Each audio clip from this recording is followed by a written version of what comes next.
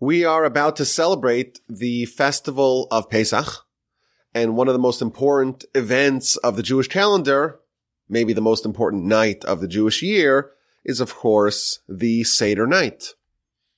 And the Seder night, we go through the Haggadah, which is a nearly 2,000-year-old roadmap and guidebook through the story of Pesach and through the lessons that we are supposed to absorb and impart in our children over the course of this festival. And we're supposed to tell the story of the Exodus. Our antecedents were slaves in Egypt, and the Almighty did all kinds of miracles to rescue them, and we were redeemed, and we were plucked, a nation from amidst a nation, and this is when we became the Jewish people. And there were the 10 plagues, followed by the splitting of the sea. Eventually we made it to Sinai, and we got the Torah, and we became the Almighty's people. And when we tell over the story of the Exodus, and we try to relive and re-experience the redemption that happened this night, we too can tap into some of the amazing energy that is present on these days. What I want to do today is examine the two narratives of the Exodus. Of course, we have the Haggadah, which, among other things, takes us through the story of the Exodus. It tells about the very low point at the beginning of the story. We start off with the shameful part of the story, and we end up on a great climax with the redemption and with the closeness that we have to God. And of course, the Haggadah is more than just the story. It also tells us about the importance of imparting this in our children and the 4 different types of sons and the various mitzvahs that we do to remember and retain the connection and the closeness that we have to God on these days. So the Haggadah is more of a comprehensive retelling of the story. It's not just the story, it's also the lessons and the mitzvos of Pesach. But if you compare the Haggadah with the retelling of the Exodus story in scripture, in the book of Exodus, you find that these two are very different. More specifically, if you read the Exodus in the book of Exodus, you find that it's a very Pharaoh-centric story. It tells the story almost exclusively from the perspective of Pharaoh. Moshe is negotiating with Pharaoh. Pharaoh is making the Jewish people work. He initiates the work. He has this devious plan to stop the Jewish growth and to suppress them, eventually resorting to infanticide. All the babies, the male babies, are thrown into the water. He tries to get the Jewish midwives to buy in, but they heroically refuse.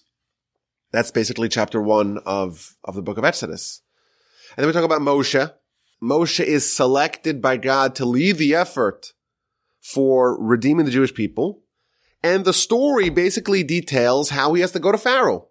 And Pharaoh initially refuses to heed Moshe's call. And in chapter 5, verse 1, we have the first audience between Moshe and Aaron, his brother and right-hand man and confidant, and Pharaoh. And Pharaoh says, no, who is Hashem that I should heed his voice and to send out Israel? I don't know Hashem, nor will I send Israel out. And he makes the work worse. He exacerbates the pain of the slaves. And chapter 6 begins where God says to Moshe, okay, it's time to go back to Pharaoh. Pharaoh made things worse. Now things will get better. Speak to Pharaoh, God says to Moshe.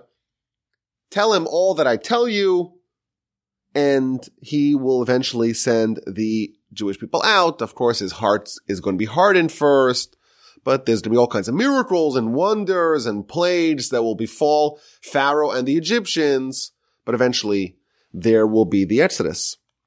And again, that's what happens. Moshe goes to Pharaoh, and he makes the pitch, and then he starts threatening, if you don't do it, all these bad things are going to befall you. So first he does the trick with the staff, turns it on the floor, trying to convince Pharaoh. Pharaoh is unmoved. And then he says to him, okay, we're going to do the miracle to turn all the water of Egypt into blood. So Moshe comes to Pharaoh and he tells him, so says Hashem, through this shall you know that I am Hashem. I'm going to convince you. You're a skeptic. Pharaoh, you don't buy in. I'm going to convince you. Look at this first miracle, the first plague. I'm going to take the staff that's in my hand. I'm going to strike the waters of the river and they're going to turn into blood. And indeed, that is what he does. And of course, Pharaoh is unmoved and the story continues. Again, Moshe goes to Pharaoh. What's happened to the Jewish people this time? It's not even told to us. We have no idea what's happened to the Jewish people at this time. It's a story of Moshe, as per the instruction of God, going to Pharaoh and trying to convince him. So again, in chapter 8, Moshe does the miracle in front of Pharaoh. All the frauds appear. The magicians and necromancers of Pharaoh do the same. And Pharaoh again is unmoved. And so on and so forth. Plague after plague. Pharaoh is not convinced. Eventually he does become convinced.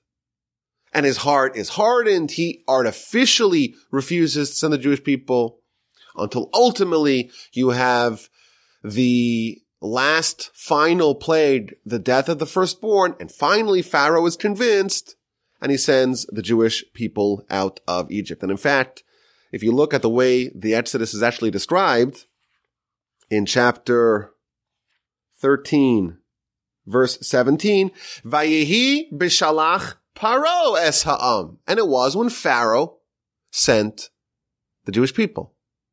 It's almost like Pharaoh here is effectuating the Exodus. The Jewish people, they play a minor role, they play a passive role in the story of the Exodus.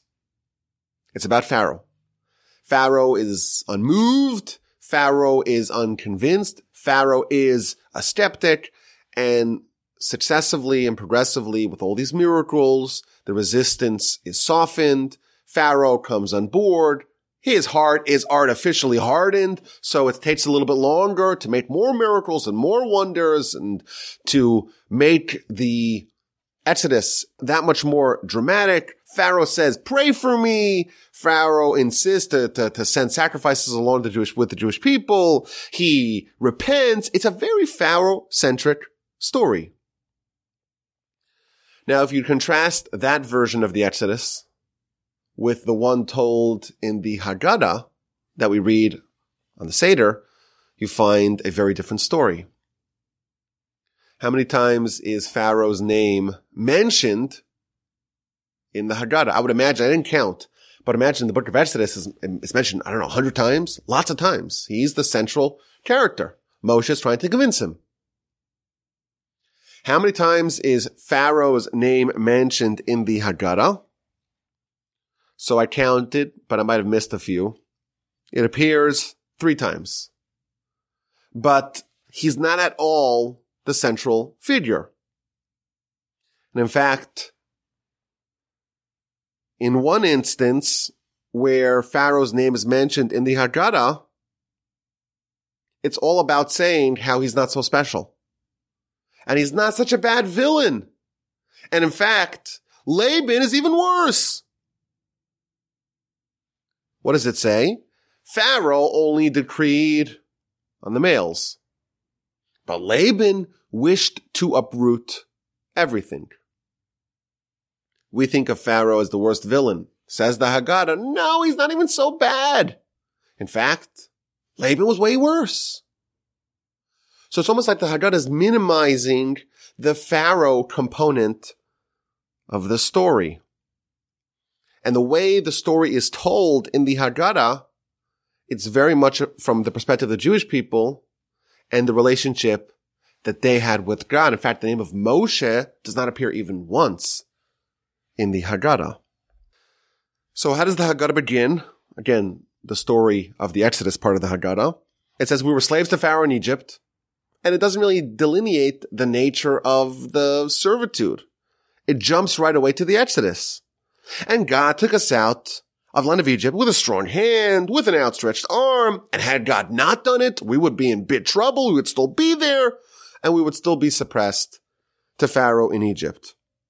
And therefore, because the Almighty did all these miracles and saved us from the Egyptians, we have to tell over the story that we do on the Haggadah. So we see these two Exodus narratives, one in scripture and one in the Haggadah. And throughout the whole Haggadah, if you just examine the narrative flow of the Haggadah, you'll see quite clearly that the story that it's telling is the story of the Jewish people, not the story of Pharaoh. And the question that I want to explore today is, why are there two versions of the same story? And why in scripture is the story presented from the point of view of Pharaoh, and the role of the Jewish people is not highlighted almost entirely? It's almost entirely not present. Whereas on Pesach night, we focus on the Jewish people, on their prayer, on their suffering, on their salvation, on what they experienced, on their imperative and requirement to thank God. The story of the Jewish people, the Jewish people's version of the events, is highlighted on the Haggadah. So I want to suggest as follows. During the story of the Exodus, two amazing things happened. Of course, the Jewish people, they were slaves to Pharaoh. According to our tradition, they were on the brink of reaching a point of no return. They were on the brink of the 50th gate of impurity. And had they crossed over that threshold, they could never have been redeemed. They could never have been saved. So they were a hair away from being irreparably spiritually damaged. And almost overnight, they are uplifted and they're made God's people, and they are shown miracles that changed all of history. The 10 plagues of Egypt, the splitting of the sea, eventually the war with Amalek. They get the manna.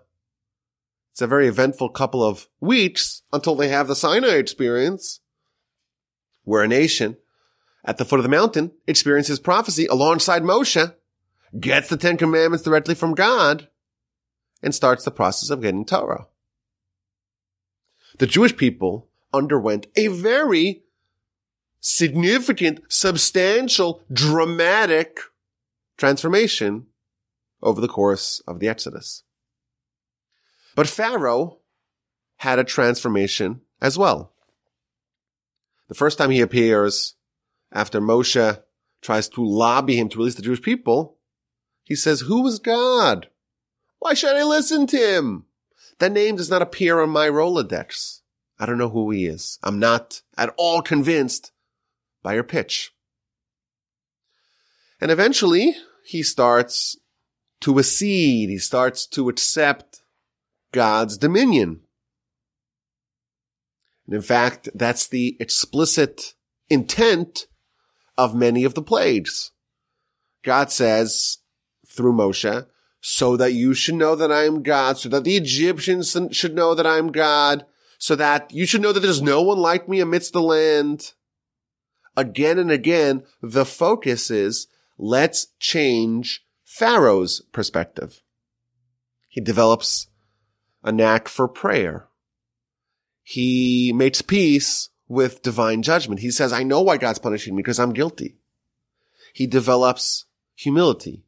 He understands the very important concept of reward and punishment. He ultimately sends the Jewish people free. Vayihi b'shalach Paro, and Pharaoh sent the Jewish people free. He developed faith.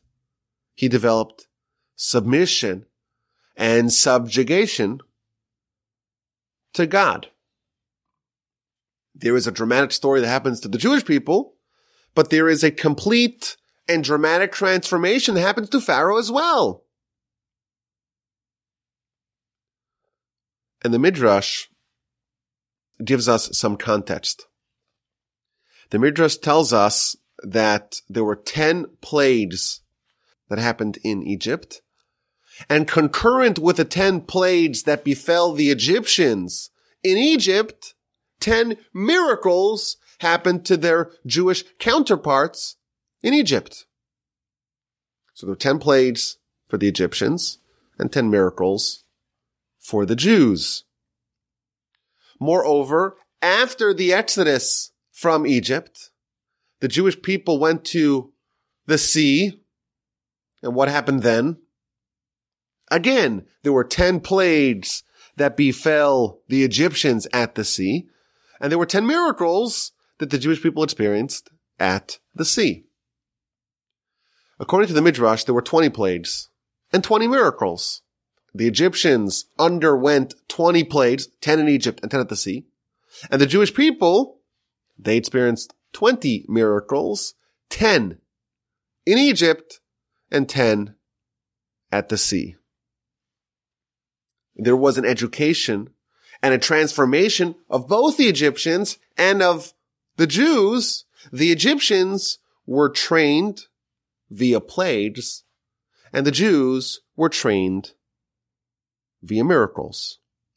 The Egyptians were stricken by 20 plagues, 10 in Egypt, 10 at the Sea of Reeds. The Jewish people experienced 20 miracles, 10 in Egypt and 10 at the Sea of Reeds. And everyone was transformed. The Jewish people went from a nation being on the brink of total spiritual decimation to being the nation that was worthy to sit at the foot of the mountain at Sinai and witness prophecy and accept Torah and become the Almighty's people. They were transformed via these 20 miracles.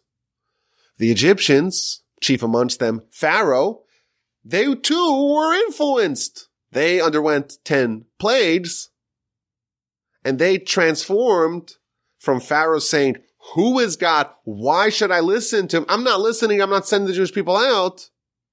That was transformed to Vayihi b'shalach Paro. Pharaoh sent them out. Evidently, the faith of Pharaoh and the faith of the Jewish people were experienced simultaneously via completely opposite means. The Jewish people achieved their faith via these miracles. Pharaoh achieved his faith via the plagues.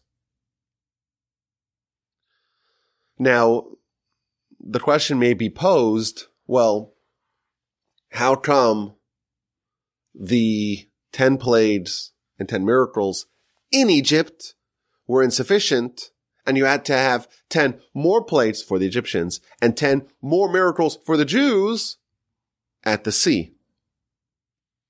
So if you examine the story very critically, you'll see that the faith and the transformation of both Pharaoh and of the Jews, that was incomplete at the time of the splitting of the sea.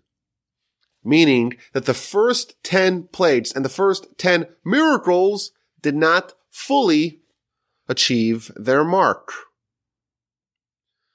Pharaoh sends the Jews out of Egypt. The 10 plagues to Pharaoh worked. He sends them out. And he immediately regrets his decision. He rallies support from his people. He goes ahead of the 600 chariots. And he goes to try to pursue the fleeing nation. What did we do? Why did we send the Jewish people out? He cries. Wait a minute. Pharaoh, don't you know? You were trained. You learned how to pray. You learned about humility. You developed faith. This is why you sent them out. You had 10 plagues that influenced your thinking, and you were transformed. Evidently, the first 10 plagues for Pharaoh were insufficient. They were moved. They sent the Jewish people out, but it wasn't quite complete. And therefore, there was still some work to be done. We needed 10 additional plagues to convince Pharaoh completely to complete his education. Now, the Jewish people in Egypt experienced 10 miracles, and they became worthy of the Exodus. They were a nation of idolaters. In Egypt, they had become accustomed to the ways of their Egyptian neighbors. But they get to witness all these miracles. 10 miracles in Egypt. And they say, we're done. We're out of here. Now, in fact, the Midrash tells us that a large percentage of the Jewish people actually remained in Egypt and actually died during the plague of darkness because they weren't convinced. But the Jewish people as a whole, they witnessed these miracles, and they decide it's time to go. And they are willing to take the sheep and tie to their bed for 4 days and slaughter the sheep, which was the deity of the Egyptians, which would be something that the Egyptians would kill you for.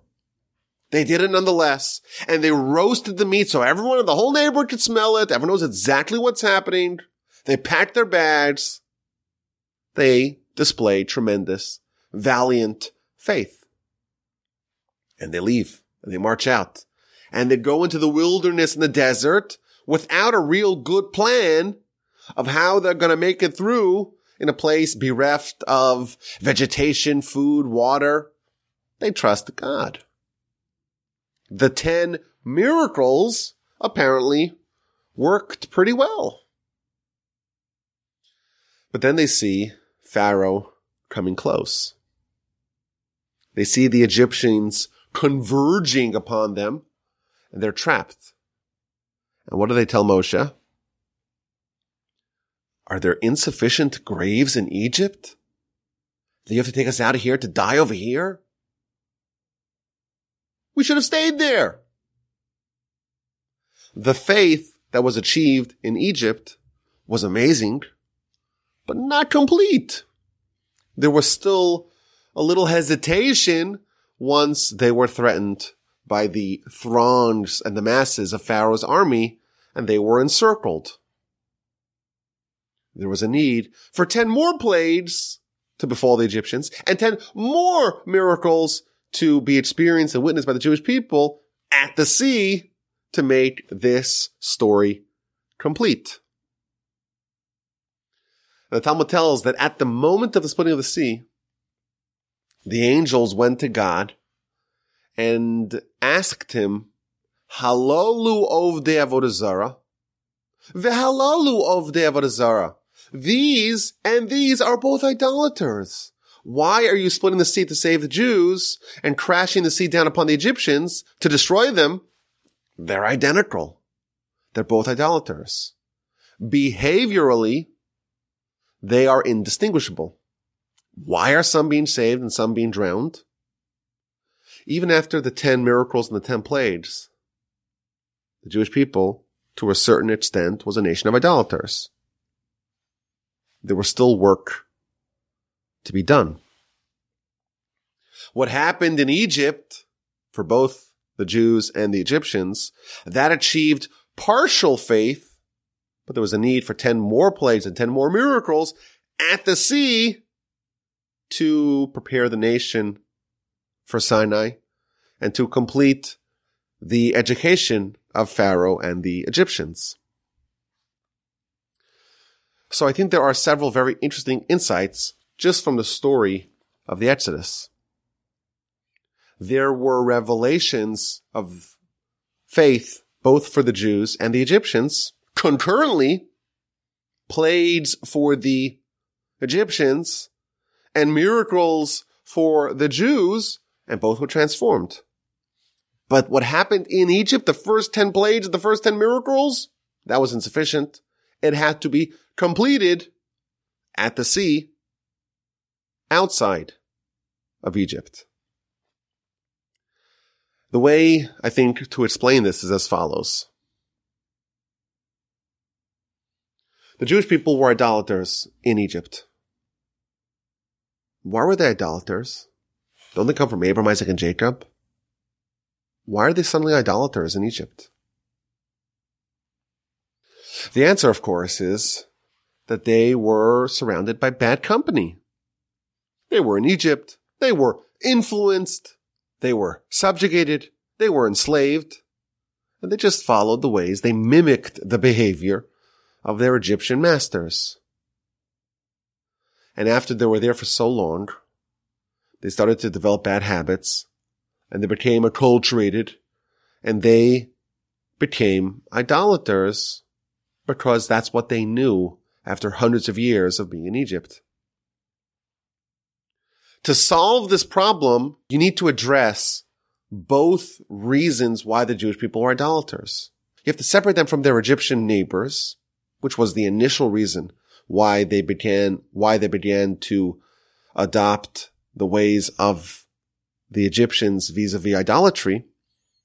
And you also have to stamp out those bad habits that were accumulated over the course of hundreds of years in Egypt. So we have 10 plagues and 10 miracles in Egypt. And those accomplish the goal of distinguishing one nation from another nation. In the words of the Torah, to pluck one nation from amidst another nation. The Jewish people were enmeshed, were intertwined in the Egyptian way of life, and the Almighty had to pick out all the Jews, all the sparks, perhaps we can say, using Kabbalistic lingo, and pick them all up and gather them and coalesce them into one distinct entity that's separate from the Egyptians. And with 10 plagues and 10 miracles, the two nations are separated. A glass of water yields water for the Jew and blood for the Egyptian. And there's the famous image of the Egyptian sticking a straw into a glass of water and the Jew doing the same, and the Egyptian suctioning out blood and the Jew water. What happened in Egypt was the separation of the two peoples into two distinct entities. These get miracles and these get plagues. But even after the Jewish people leave Egypt, perhaps we can say that structurally the problem's been solved. They are no longer enmeshed amongst the Egyptians, but habitually the idolatrous practices remain. Some of the bad habits lingered after the cause of those bad habits went away. Perhaps the cause of the Jewish people's idolatry was solved, but some of the symptoms remained. And therefore the angels look at these two people and say, wait a minute, these idolaters, these are idolaters, wait a minute, these are idolaters and these are idolaters. Behaviorally, they're still identical.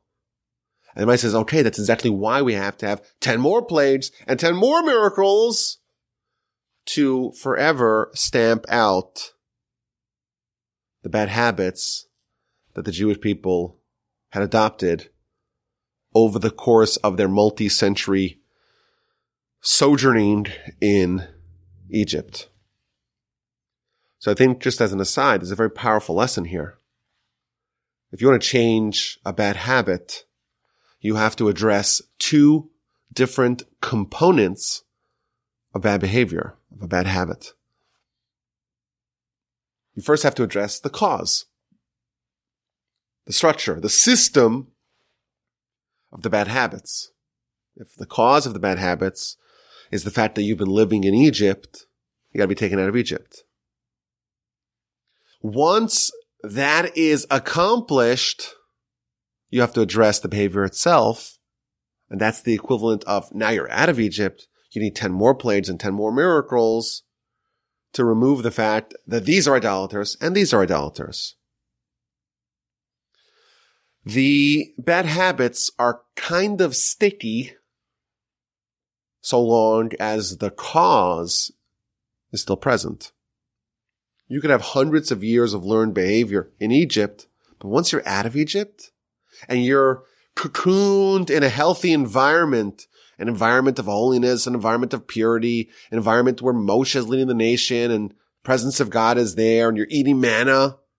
Once you're in an environment that is very conducive towards positivity, all those bad habits can be stamped away quite easily. Hundreds of years of learned experience can be removed very quickly. So what do we see? We see a story of the Exodus from the perspective of Pharaoh and from the perspective of the Jewish people. 10 plagues for Pharaoh in Egypt, 10 miracles for the Jews in Egypt. And they're both influenced. And Pharaoh says, I don't know about God. Who's God? I'm not listening to him. Until progressively these plagues make their mark and Pharaoh is slowly transformed. The Jewish people, they too are at this nadir, at the very edge. 50 gates of impurity is within sight, and they're transformed, and they develop faith, and they're willing to risk their lives to leave, go to the unknown, trust in God, roast their deities, or certainly the deities of the Egyptians. 10 plagues, 10 miracles in Egypt, 10 plagues, 10 miracles outside of Egypt. And Pharaoh has been transformed, and the Jewish people have been transformed in very different ways. Now we're told that whatever happened in Egypt is the template and the model of all redemption. We say Passover is Zman Cheruseinu, the time of our freedom, the time of our redemption from servitude. And that's not just referring to the redemption of Egypt. This is the time for all manner of redemption from servitude. And this is the template that all future redemptions will happen through. The concept of Messiah is taking the Egyptian Exodus and making it global. This is the prototype. The Egyptian Exodus is the prototype, the blueprint for all redemptions. And we're told two versions of what happened. Pharaoh was a non-believer. Pharaoh was an idolater. The Egyptians were idolaters. And they became big believers in faith and prayer and humility and submission to God. They were transformed. And that's one version of a redemption that happened. And the Jewish people, they too underwent a transformation and were redeemed via a completely opposite way. They too experienced the transformation, but that was done via miracles. It's a very positive, uplifting way to learn the same story. The fact that we have two versions of this story, and both of them together comprise what actually happened, and they're told in very different ways, perhaps the lesson in that is to highlight the fact that redemption can happen in very different ways. There's a very difficult Talmud that talks about Messiah in the book of Sanhedrin, page 98a. It tells us when Messiah is coming. Amazing. Everyone's been looking for that information for so long. This is what we all want to know. The $64,000 question, the $1 million question, the greatest clickbait. When is it coming? Tell me the date. I'll make sure I'm ready. The Talmud already told us that 2,000 years ago. I'll read it to you. The son of David, which is a nickname for Messiah, will come drum roll please, in a generation that's entirely righteous, or in a generation that's entirely wicked. When's Messiah coming? I'll tell you, says the Talmud. It's coming when the generation is entirely righteous. If that's what the Talmud said, and that's where it stopped, I'll say, okay, that makes lots of sense. If everyone becomes righteous, you become worthy of divine revelation. The Almighty will reveal himself. We'll have an exodus on a global scale. Everyone will become believers. All the idolatry of their various different types will all melt away. Amazing. Makes a lot of sense. But then the Talmud continues and says, or in a generation that's entirely wicked, which is literally the opposite. So what has the Talmud told us relative to the question of when is Messiah coming? It seems like it's giving us contradictory answers. This Talmud never made sense to me. I always thought that you had to be righteous to be worthy of redemption. Our kids are always taught, every mitzvah that you do, you're building another brick onto the temple. And every sin that you do, you're removing a brick from the temple. And once the temple's complete, it's going to descend from heaven, parachute down with fire from heaven. Miracle. It's going to be all over the news. Everyone's going to know Messiah's here. And world history, world civilization will transition to the next epoch of existence. That's what I was told. And here we see that if the generation is entirely wicked, that's another way to arrive at the same conclusion.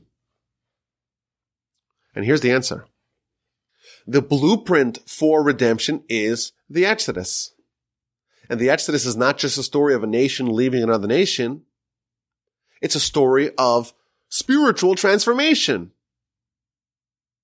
And it happened on two different fronts, on two different planes for two different kinds of people. And it happened via two exactly opposite means. Pharaoh got plagues, 10 in Egypt, 10 at the sea, and he learned the lessons of faith and prayer and humility and submission to God and reward and punishment. He was transformed via plagues. The Jewish people got 10 miracles in Egypt and 10 miracles at the sea, and they learned the exact same thing. You can arrive at redemption via miracles, via a generation that is entirely righteous. You could have the Jewish people's experience of the Exodus, and that could be the model, the template for your future redemption. Or, sadly, you could have Pharaoh's version of that same story. You could arrive at the redemption of a son of David via a generation that's entirely wicked. The conclusion will be the same, but it's a very different path to arrive there. Something is fixed. We will be redeemed. That part is immutable. It's foretold by the prophets. It's definitely going to happen. But how will it happen? Our sages tell us, look at the Exodus. That's the model. That's the blueprint. That's the template. And you get to choose. Do you want the Pharaoh version of the story? Or do you want the Jewish people's version of the story? Do you want the miracle story or the plagues story? Perhaps we can speculate the following, and this is a very controversial thing. It's likely to inspire some backlash, and I know that. So bear with me. The Torah tells us that the Jewish people will come back to the land of Israel. It's found literally in the Torah. You don't even need to go to the prophets. It talks about the ingathering of the Jews from all four corners of the land back to the land of Israel. It's a prophecy. And you know what? We now know today that this prophecy is true. We know it. It's true. It's been proven in our lifetimes. that too has an element of redemption in it. That too is part of the kind of the messianic transformation of the nation from a nation submerged amongst another nation or other nations being gathered in together and brought back as one nation in our homeland. I would argue that just like the Egyptian experience happened in stages, there were 10 plagues / miracles in Egypt to separate the two nations who had become interspersed and intermixed and interwoven, to separate them into two different nations. That was accomplished in Egypt. And then to assure that behaviorally the Jewish people don't maintain the behavior of their Egyptians outside of Egypt, there was a second set of 10 plagues / miracles. I would surmise that if that's the template, if that's the model, if that's the blueprint, then the future messianic redemption will likely follow that same pattern. There's one part of separating one nation from another nation. And then there's the process of making sure that all the learned behavior that the nation picked up amongst their time surrounded by other nations, that gets removed as well. Even after you are separated as a distinct nation, the angels can rightfully say, well, these are idolaters and these are idolaters. What difference exists between the Jews and their Egyptian counterparts behaviorally? And that necessitated a second, so to speak, redemption outside of Egypt, 10 plagues for the Egyptians and 10 miracles for the Jews. And here's where the controversy lies. The fact that we got the state of Israel, you can make a very good argument that we got it via the Pharaohitic process, via 10 plagues, not via 10 miracles. And again, now we're looking back at history. This has already happened. And I don't think it's a controversial argument to be made that the way things played out, because of the Holocaust, we got the state of Israel. Like Pharaoh, we got a good thing via a very, very, very bad and painful thing. A very traumatic 10 plagues to give us a very amazing and redemptive good thing.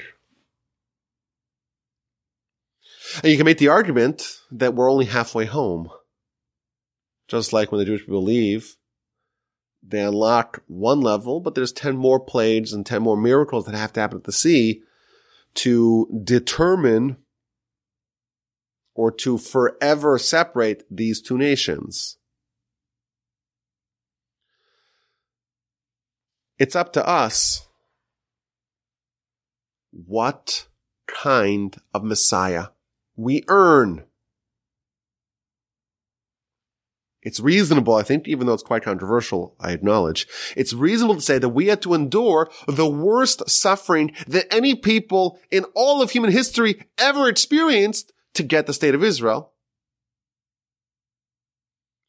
And we could perhaps in our mind envision a version of history where we got what was foretold that we would get in the Torah without the worst genocide in all of human history. We could have gotten it in a more pleasant way. But we got the redemption via the Pharaohitic redemption. It's not so pleasant. And now we are awaiting another redemption. And we can read the story of Pharaoh in Egypt as somewhat of a warning. The Torah, in the book of Exodus, is showing us one side of the transformation and education and training that happened of a people and a leader who went from who is God, why should I listen to them, to a nation of faith. But what was he left with? He got the redemption, but ended up in a quite dreadful state. And that could be a warning to us. We too are awaiting the redemption, and the choice is in our hands as to whether or not we will have a Pharaohitic version of that. Like perhaps you can argue we already had a down payment and installment of that version. Or perhaps the upcoming redemption can happen almost like it happened to the Jews, in a more pleasant way, in a generation that's entirely righteous because of our deeds, not despite of them. So we read the story of the Exodus in the book of Exodus, and we see a version of redemption that's very unpleasant, but that too is a way of redemption. There's the redemption of Pharaoh.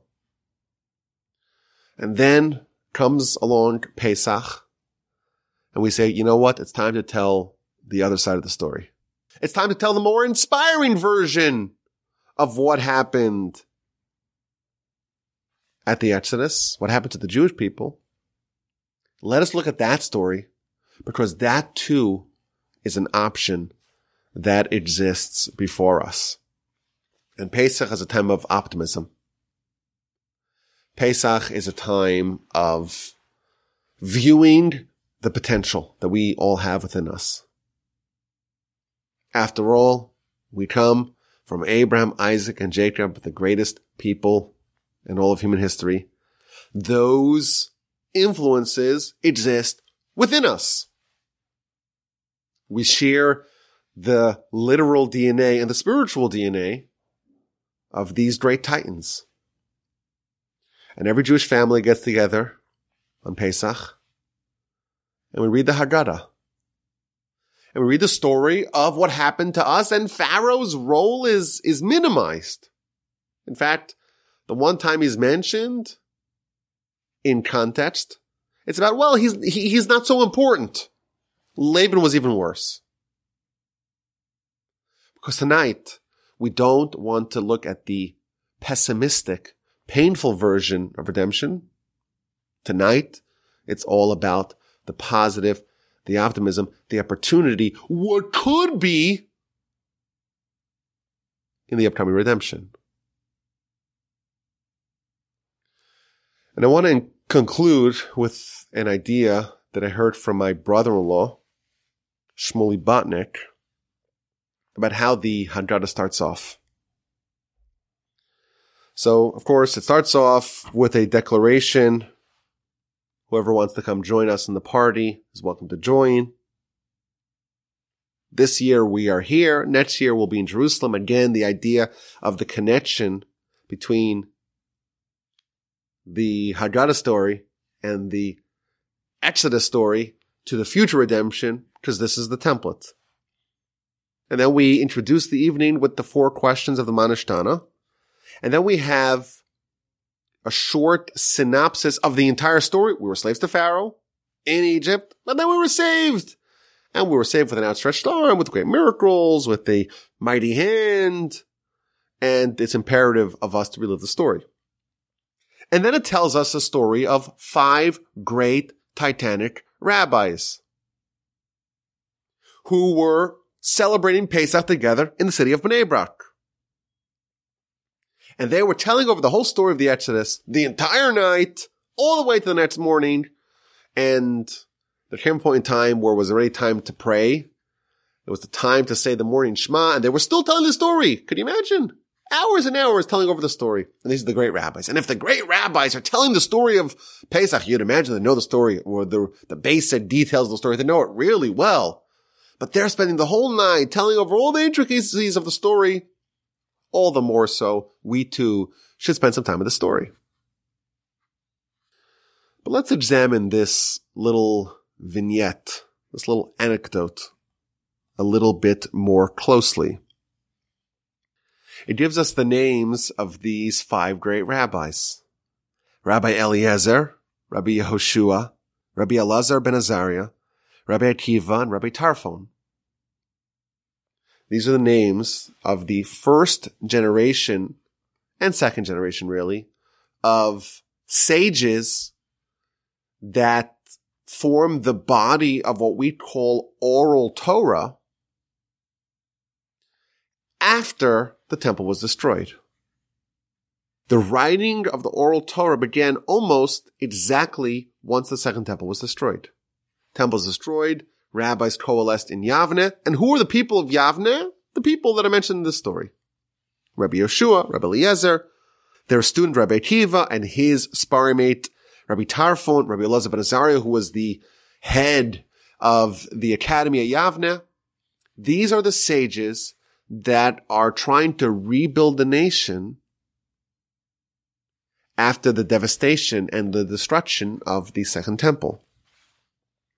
And they're telling over the story of the Exodus the entire night until the morning. And what happens in the morning? It's time to recite the morning Shema. We're supposed to say Shema twice a day. In the morning, when we wake up, and at night, when we go to sleep. And they're telling the story of the Exodus the entire night, all the way till the morning. And their students say, okay, it's time. It's time to say the morning Shema. So here's what my brother-in-law suggested. The oral Torah, the very first words of the official canonization of the oral Torah, the very first words of the Mishnah, go as follows. Me'emasai korin es Shema ba'arvis. When do we start saying the Shema, the declaration of allegiance to God, at night? Those are the very first words of the oral Torah. And the deeper message is that when we had a temple, we had stability and hegemony, and we had this base point of God in this world, and then we lost it. And right when we lost it, the sages asked the question, how do we say Shema? How do we have a declaration of allegiance to God at nighttime? When it's night and it's dark and there's exile and we don't have the bright beacon of light of the temple. There's no longer an outpost in this world for God. How do we say Shema? How do we develop a connection of a human to God at night? That was the animating question that propelled these great rabbis.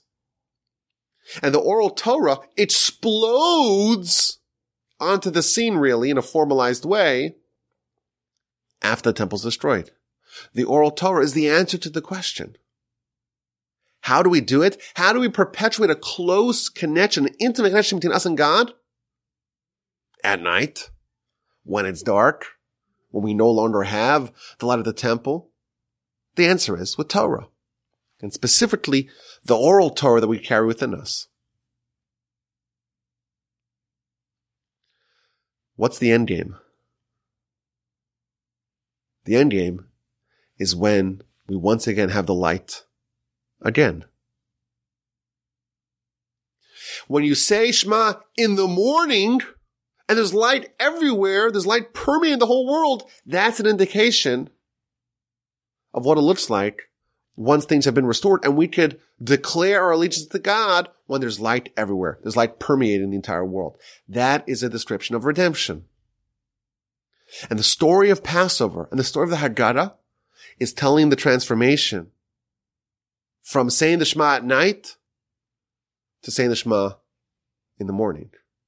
The story of Passover, and specifically the Haggadah version of it, where we talk about the transformation of the Jewish people. We go from nighttime throughout the whole nighttime until we arrive at the end game, at the conclusion, at the redemption, where we can finally recite the Shema in the morning. Like we said, the Egyptian Exodus is the model of what redemption looks like. It was the first redemption, and all future redemptions follow that pattern. And when we read the version of this story in scripture, it's a sad and depressing one because it's all about the pummeling of Pharaoh. And that is very germane to us because that could happen to us. In fact, we made the argument, a controversial argument, that it already did happen to us under certain circumstances. But the Talmud says to us clearly, Messiah could come in one of two ways. Do you want the Pharaoh version or do you want the Jewish people's version? And it's very important for us to remember what happened to Pharaoh because that is relevant to us because redemptions can follow that version as well. And maybe they already have to a certain extent.